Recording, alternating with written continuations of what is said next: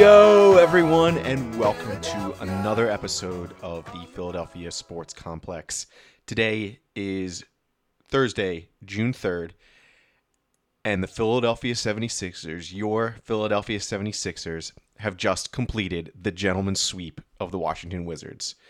That's right. It was probably a series we all thought that they would win from the start, but a very unfortunate injury probably brought a lot of people down. And you know what? It didn't matter last night because they did it. They won the game, and they won it pretty easily by the time it was over. It was a pretty close game throughout, but by the time we got halfway through the second half, it was pretty clear who the better team was, who the one seed was, and the Wizards just didn't have enough to really challenge them too much. And kudos to pretty much every player on the Sixers roster.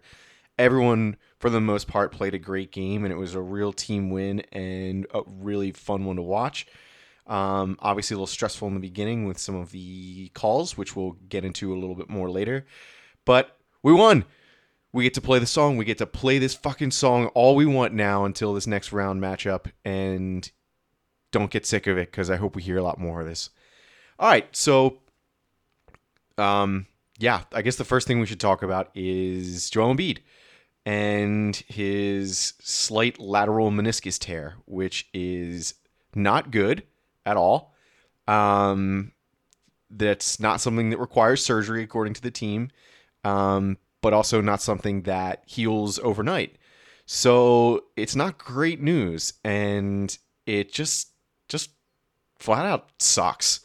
I just feel so bad for him. It seems like he's done everything right to be healthy and have a chance to play and make a deep playoff run, and it's just like, for whatever reason, every year something goes wrong for him, and I just feel terrible. But I don't know how long-term of an injury this is, how quickly he can recover. He is a professional athlete, not you or I sitting around listening to this, so it's possible his body heals faster, but it's a huge bummer.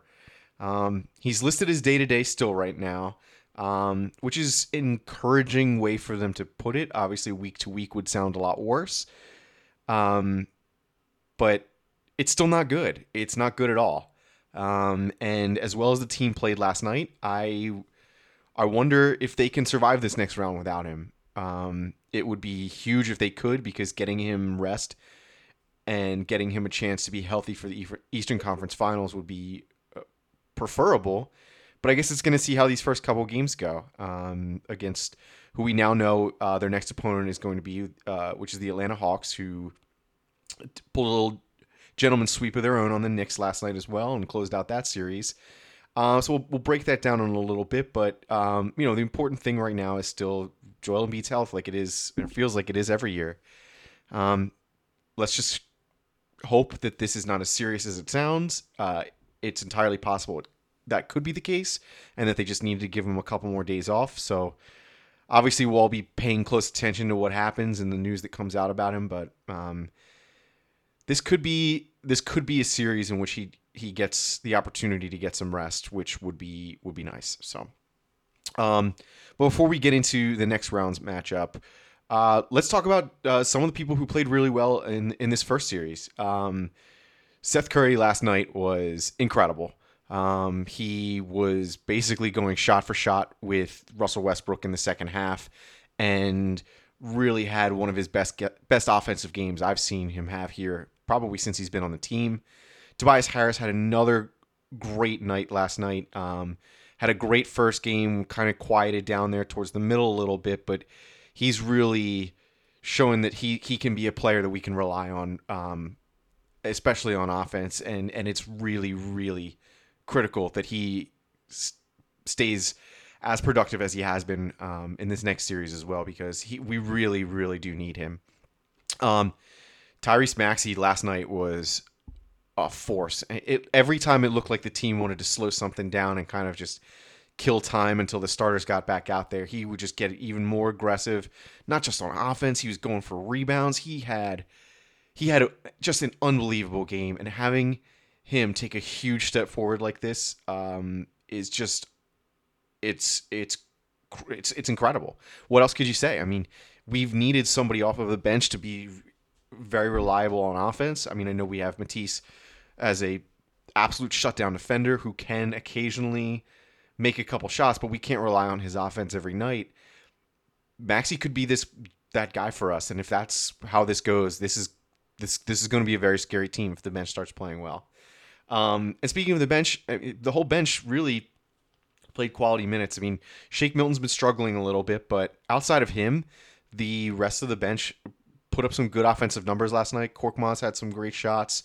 It's obviously a little bit thinner with Embiid out, and I just think that they look great. I mean, George Hill didn't do what you needed him to do, points wise, but he's not somebody we want to be relying on for points. He's somebody we want to be kind of like a leader and a level-headed presence on the court when he's out there, because like I said before, a lot of times you don't want your bench running up and down the court because you could just be causing turnovers and rushing through things, and sometimes you just need a veteran to slow the game down and help kill some time until your starters are ready to come back in. So George Hill did that, and the rest of the team picked it up on offense off the bench, and it was just a great night.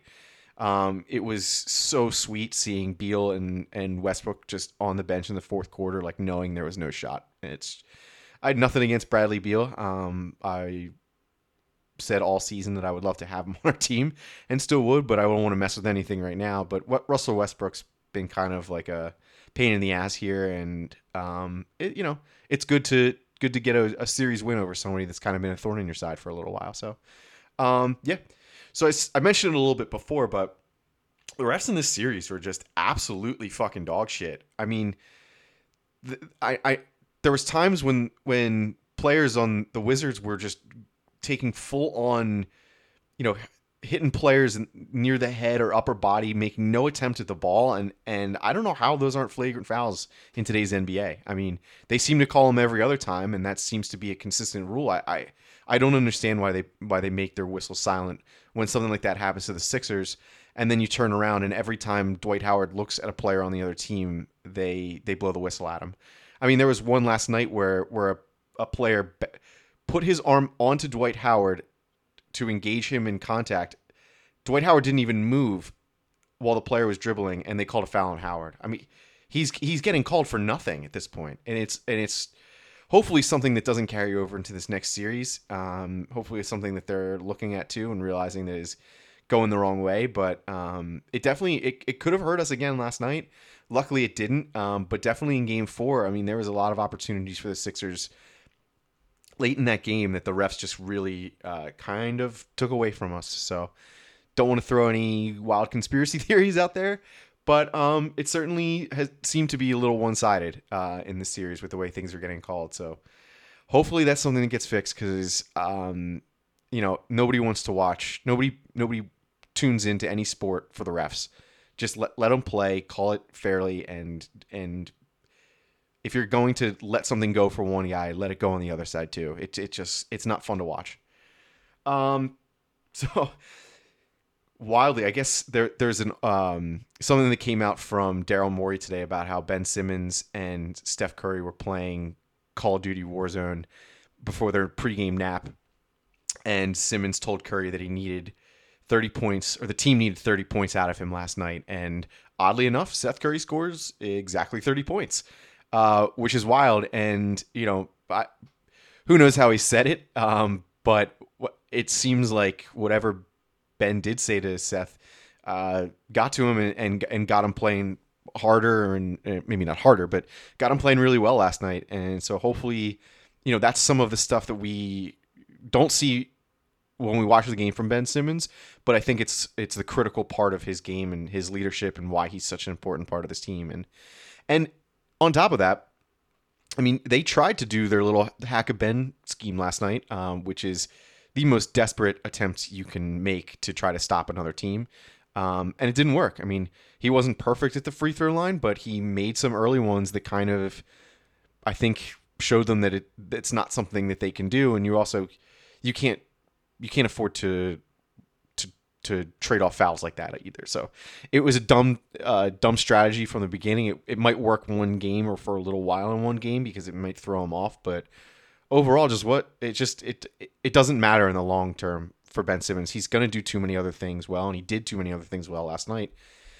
He was incredible in the game last night. Had a triple double, was all over the court defensively. He is such an important piece to this team, and I don't want to hear anybody talking shit on him until we have a couple games in a row where we lose and he does absolutely nothing, because he's playing really well. And if he's giving you what he's giving you on the court and motivating guys, other guys on the team, as he's doing it when in between games, I mean, what else could you ask for him? If you can get that out of him without Embiid on the court for these next couple games potentially, I mean, this is a very scary team with the way they're all playing. So I think Ben's been a crucial part so far, and he's going to be a crucial part going forward. Tobias Harris is another one. He had 28 points last night and was, I think, just like two assists and one rebound away from a triple double. He was great, and we really need him to be great again if we're going to go far, especially without Embiid. I guess the Wizards, what else did we really expect? I mean, they were a terrible team in the first half of the season, then they turned it on and had a great second half and played some solid basketball to get into the playoffs, but they ran into a buzzsaw and they ran into the number one seed. I mean, there's a reason the Sixers earned that. It's because they are a better complete team. And it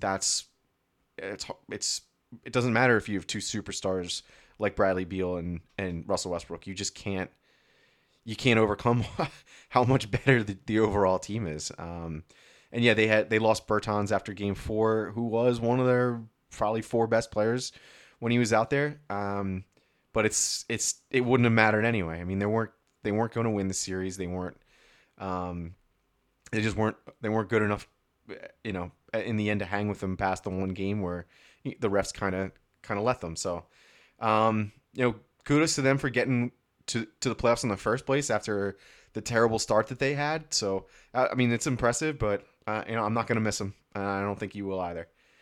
All right, so up next is the Atlanta Hawks, who I didn't watch all the games, but it seems like they made pretty quick and easy work of the Knicks. But Knicks were kind of a surprise, and it is what it is. But I don't want to take anything away from what they did and how good Trae Young has been so far in the playoffs, and what I think is his first appearance in the playoffs.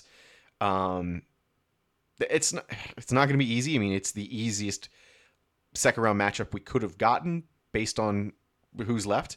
But it's going to be a challenge. I mean, right now, we still don't know what to expect from Joel Embiid. I believe either yesterday or today they asked Doc Rivers for an update, and he has no timetable, and that's what he said. So that's not good. That doesn't bode well for him starting the first game or being involved in the first couple games as it stands right now. So we should be expecting him to be out at least for the first few games, if not longer. So we're going to have somebody step up. And I've already mentioned Simmons and Embiid as being two guys that are going to be critical. But it's going to have to be a team effort because Joel Embiid's got some big shoes to fill, literally and figuratively. So mentioned it already. Trae Young is clearly their most talented player and the most dangerous person. He in the playoffs right now for this season. It's 5 games. 29 point. His average is 29.2 points, 9.8 assists so far. So that's pretty damn good. But he's going to be guarded by Ben Simmons. So he is not going to be facing someone in this matchup that he probably has faced in a long time, because Ben Simmons is arguably the best defender in the league. So that's a huge advantage for us. He is much more dangerous, I think, when he's able to do everything that he wants. And I think Ben Simmons can really force him outside and force him to try to take more long-range shots and try to force the whole offense to kind of live on the perimeter, which would be ideal for us because, one, we won't have Embiid, presumably. But two, they're Trae Young's a great 3-point shooter, but nobody can be great every game they go out there. So you'd much rather force them into the more challenging shots, and I think they're going to be able to do that. They have when you look at it on paper, it's a pretty underwhelming roster.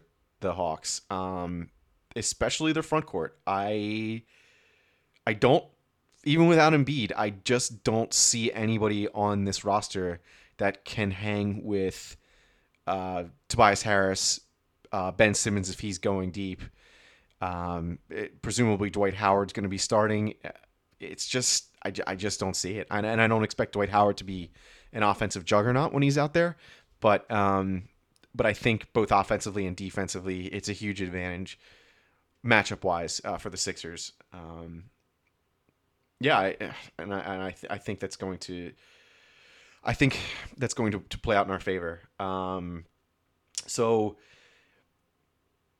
another guy, I mean, kind of mentioned it earlier, Shake Milton, just really struggling and looking pretty lost the last few games. Uh, he's definitely somebody else that needs to step their game up because I think, like I said earlier, the bench has been playing a lot better.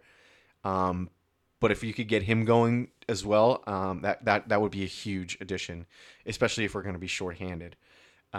He was working with the coaches after the Game 5 win last night on the court, taking shots, working on different things. So that's really encouraging. He wasn't in the locker room celebrating. He was out there on the floor after the game trying to get better and trying to improve himself. So hopefully he's able to kind of get things right, and maybe talking with and working with some of the veterans will help him get his head back into the right place because he's a talented player. It's just I just think he's in kind of like a weird patch and he's not really getting a lot of minutes on the court. So every time he goes out there, he kind of seems like he's forcing things, and that's just not a recipe for success. But outside of him, I mean, everybody's been playing well. So if we can just keep the same consistent play from the bench guys we already had playing well and get him going a little better, I think this is going to be a very dangerous team and could make things potentially a lot easier for us in this next round matchup with the Hawks. So prediction for this series, I didn't do one for the last one, but I am going to do one for the Hawks series. And honestly, I have the Sixers winning this in 5. I, like I said, just don't see how their front court's going to be able to handle us. I don't see how they'll be able to defend a lot of our players, and I just don't think they're deep enough in their starting lineup that if Trae Young slowed down at all by Ben Simmons, that I just don't see who else is going to be capable of picking the offense up for them. The Sixers defense overall is too good, and I just don't see it. I think Trae Young's a great player, but this is his first time in the postseason, and you experience matters here, and especially in the second round. And if the Sixers were able to do what they did against Beal and Westbrook, that I think they'll be able to do the same thing against one superstar level player compared to two. So yeah, I don't see this being too much of a challenge for the Sixers. I think there'll be closer games that are exciting because Trae Young can shoot. But overall, I have a lot of confidence in this team right now. Curious to know what everybody else thinks too, but I think this could be a good series for them to kind of jump out to a quick series lead and give the Sixers more flexibility with Embiid to kind of sit them potentially for even the whole thing, which would be awesome. Because if they can win this one and they can do it without rushing Embiid back early, and then have him come back healthy to face either Brooklyn or Milwaukee at as close to 100% as he's going to be in the next few months, obviously we would all take that. And I think the way they're playing right now, there's nothing that I saw after the game last night to show me that they can't keep steamrolling teams that are, not quite in their class. So that's my prediction: Sixers in 5. Hopefully I'm right, but I have a feeling that this clip's going to get shown to me at the end of the series, and I'm going to really hate myself for opening my mouth about it. All right, so moving on. The Phillies are, eh, they they redeemed themselves after losing 11-1 on Monday and came back with a very impressive football score of 17-3 on Tuesday, which is a wild amount of runs. Had the game rained out yesterday, scheduled off day today. So with that, they are now in second place. I guess technically tied with the Braves. They're both 4.5 games out of first place, which is crazy because they really haven't been playing well at all, and they're still in it. So hopefully, hopefully that's the kind of game that can get some guys going on offense that desperately need to get going. But we'll see. I think not being able to play the next day, sometimes it's good, sometimes it's bad. I mean, my dad would always joke and say that you have to save your runs for the next game if you score too many, because then they won't score any. And I feel like that's happened every time the Phillies have ever scored more than like 6 or 8 runs. They always, you can pretty much pencil them in for like a 0 or a 1 the next game. So maybe it's a good thing they didn't play yesterday, and maybe they can kind of take what they did on Tuesday and bring it back to some of these upcoming series and not have to worry about the slump the day after. So we'll see. Two people had two home run games. Andrew McCutcheon, one of them, and Odubel Herrera, the other. And Alec Boehm had 3 hits, which is great, especially for McCutcheon and Boehm because they have been, honestly, they've just been terrible, both offensively and defensively. And you didn't really expect them to be defensive Gold Glove winners. I expected them to be better, both of them. But I expected their bats and their offense to kind of carry them and make it easier to overlook some of the defensive struggles that they both have. But so far, that's not been the case. McCutcheon, I don't know if this average was before or after yesterday, is at 209, and Boehm is at 213, which is frankly fucking terrible.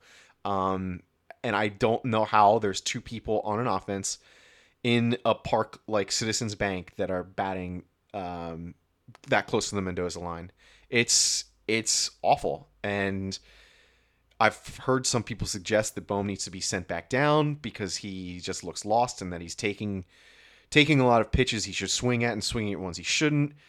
But he also has the highest exit velocity on the team, on average. So I don't know what to do with him because he's struggling, and I don't think his defensive plays are helping him on offense. I think he's in a bad slump, and I hope that having a 3-hit game like he did is something that can kind of get him out of it because I don't want to see him have to go back down to Lehigh because not something that's not something the Phillies were built to be able to withstand. They don't have another infielder that can and should play every day. You can make the argument that Nick Maton's kind of earned that spot right now, but with Gregorius hurt, that's not a possibility. And they need Alec Boehm. They need him to play better. I don't know if he can fix his defensive struggles, but he and McCutcheon sure as shit need to fix their offensive issues because at the way they've been playing, they don't deserve to be in the everyday lineup. And it's frustrating because we've seen McCutcheon be so good for so many years, not as a Philly, of course, but what he's been capable of in the past.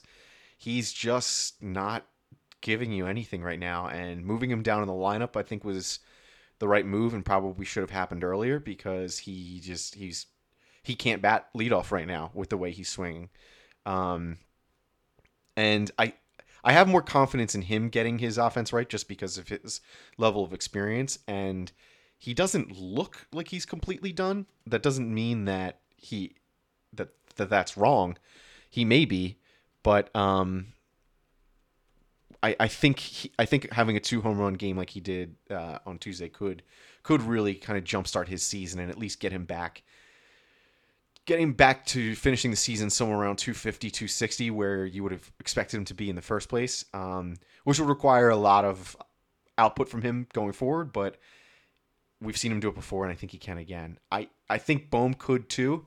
I just worry that younger player has more things they're battling internally when they struggle, that it's going to be more difficult for him. But in a perfect world, both of them right the ship and get back on track, and this offense can get back to where it needs to be, because their defense is really not not good at all. They I've never seen I've never seen a Phillies team play worse defense in my life. They ask Girardi about it all the time, and he sounds like he's frustrated too. It sounds like nobody knows what's wrong. They just keep fucking up, and nobody seems to be able to figure out what to do to fix it. It's not gonna fix itself overnight. It's not gonna fix itself this season, probably. It's probably not even going to fix itself next season, because um, I don't know if Alec Boehm can play third base every day. And if we get the DH in the National League next year, that would be great, because we could put Hoskins at DH, because he's not the best fielder, and could potentially move Boehm to first, which is fine. I think Boehm's got a very strong arm, so putting him at first base is kind of wasting that. So the only other option really is left field, because he's certainly not a center fielder. And you could see that working. You'd still have the ability to use his arm and hopefully make an impact with that in the outfield. But wow, who knows what his range is going to be like as a defender, and who knows if we'll have a center fielder that is capable of covering a larger area to make up for some inefficiencies between Harper and somebody like Boehm in left field. I mean, when we had Victorino, he could do that to Pat Burrell and Jason Worth, because he could cover, and he could literally run all over the outfield and make plays. But if you don't have that guy in center field, then you can't just put two guys in the corners who can't field. And so it's concerning, because Herrera is probably only playing on the Phillies right now because they already owed him some like $10 million this year, whether he played or he didn't. So they were already going to have to pay him. He was on the roster. He's playing better than any other center fielder that they've put on the field so far, so it makes sense for this year. But I can't see them re-signing him. I can't see them like trying to convince the fan base that that's the right move, considering what he's done. He's been better than what we've seen, but he's not the best center fielder. It's if you take out his personal stuff and just look at what we pay him and what he gives you, it's probably fair. But I don't think that it's something that the organization should commit themselves to going forward. So I think they will, one way or another, be in the market for a center fielder for next year, because it doesn't sound like Mickey Moniak's going to be that guy. He just got skipped over for a promotion when Roman Quinn got hurt. So who? I just don't know. It kills me that this team is not built well defensively up the middle like a good team should be. You need a good defensive shortstop, a good center fielder, and a good catcher. And we have a great catcher, but we're missing the other two, and it just kills me. And it's part of the reason why the defense falls apart, because everyone's sort of out of place, and nobody's really great at their position except for Real Muto. So it's really just, it just sucks, and it sucks to watch, and I hope it gets fixed, but we'll see. So since I've been so positive about the Phillies, I figure we might as well talk about how terrible their schedule is for this month. So, like I said, we had today off. The next run of series that basically carries us to the end of June this is basically the entire month of June. We have the Nationals this weekend, followed by the Braves, then the Yankees, then the Dodgers, then the Giants, then the Nationals again, and then the Mets. So, what the fuck? What? Granted, the Nationals haven't been great. The Braves are struggling. And the Yankees haven't been as good as they have been. But they're still the Yankees. They still have a freak lineup. and some really good pitching and could turn it around any moment. The Dodgers are playing way better. The Giants are in first place. The Mets are in first place. It's an absolutely brutal schedule. Even if all of these series were at home, this is brutal.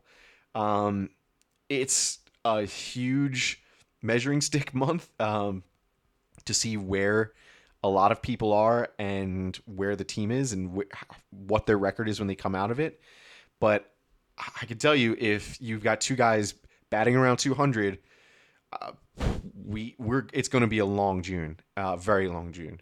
So they got to get their shit together. They've got to pitch outside of Zach Wheeler. They've got to pitch much better. The bullpen's got to stop blowing shit, and maybe we can come out of this month 500 and still be in the hunt when July starts, and see, so we have a better idea if the team's going to be a buyer or seller. But it's going to be rough. So hold on, everyone. Let's just hope they start hitting. Let's hope the warmer weather brings some more home runs in Citizens Bank for the Phillies and no one else. All right, so that's enough depressing Phillies talk. Let's take a couple quick minutes on the Eagles.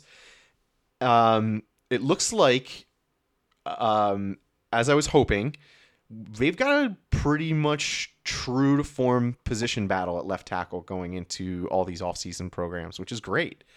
I thought Mailata played really well when he was in last year, but I think Andre Dillard is still a talented player and still deserves a chance to play, and I don't think we should be writing him off yet.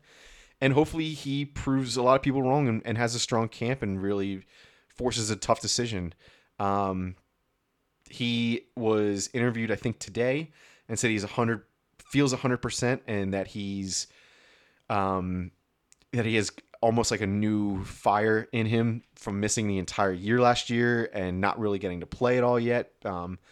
So if we can get some competition out of him and Mailata, and they can both take steps forward, that could be huge for the Eagles, because we as we've seen the last few seasons, they're going to have some injuries on the offensive line. So the more guys you have that are capable of starting, the better. You cannot go into a season in the NFL expecting to have all 5 of your offensive linemen play and start and finish all 16 games, plus the postseason if you get into them. That's just so rare. So yeah, I mean, having 2 guys is great. It's not like having 2 quarterbacks where you can kind of, they say if you have 2, you don't really have 1. I think it's different here, because I think one guy has been here for a while and is just learning the sport and is an athletic freak going against a guy who was a first-round draft pick. So there's a reason why both of these guys are in the position that they are, and why they both have a shot, and why either one of them could take it. And they're both going to get opportunities to play as long as they're healthy this year. I can't imagine that they would trade one of them if the other earns the job. But yeah, it's the chances are, especially with how it's gone for us in recent years, and how the Eagles' offensive linemen are getting a little bit older. It's likely that some, if not all of them, will miss some time this year. So yeah, this is a good thing. This is a really good thing. The other big news, I guess not really big news, but news out of the Eagles, is they're working on a contract extension with Dallas Goedert, which makes sense.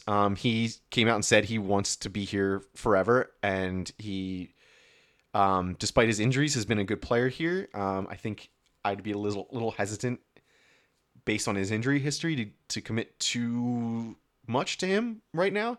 But aside from that, I think it's the right move. I just don't know how you can be doing this while you're also not doing anything about Zach Ertz. It's got to be so awkward for them and him to just see this news come out like, oh, cool, so they're giving him the money that I asked for, and they're not giving me anything. They won't even release me. So that's weird, but it is what it is, I guess. I don't know what to say, really. It's just awkward, and I don't like it. Hopefully something gets resolved soon. It'd be nice for him to have a chance to sign with somebody in time to actually learn their offense. and help them contribute.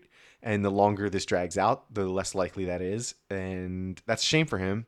But what else can you say? It's just it stinks and it's awkward.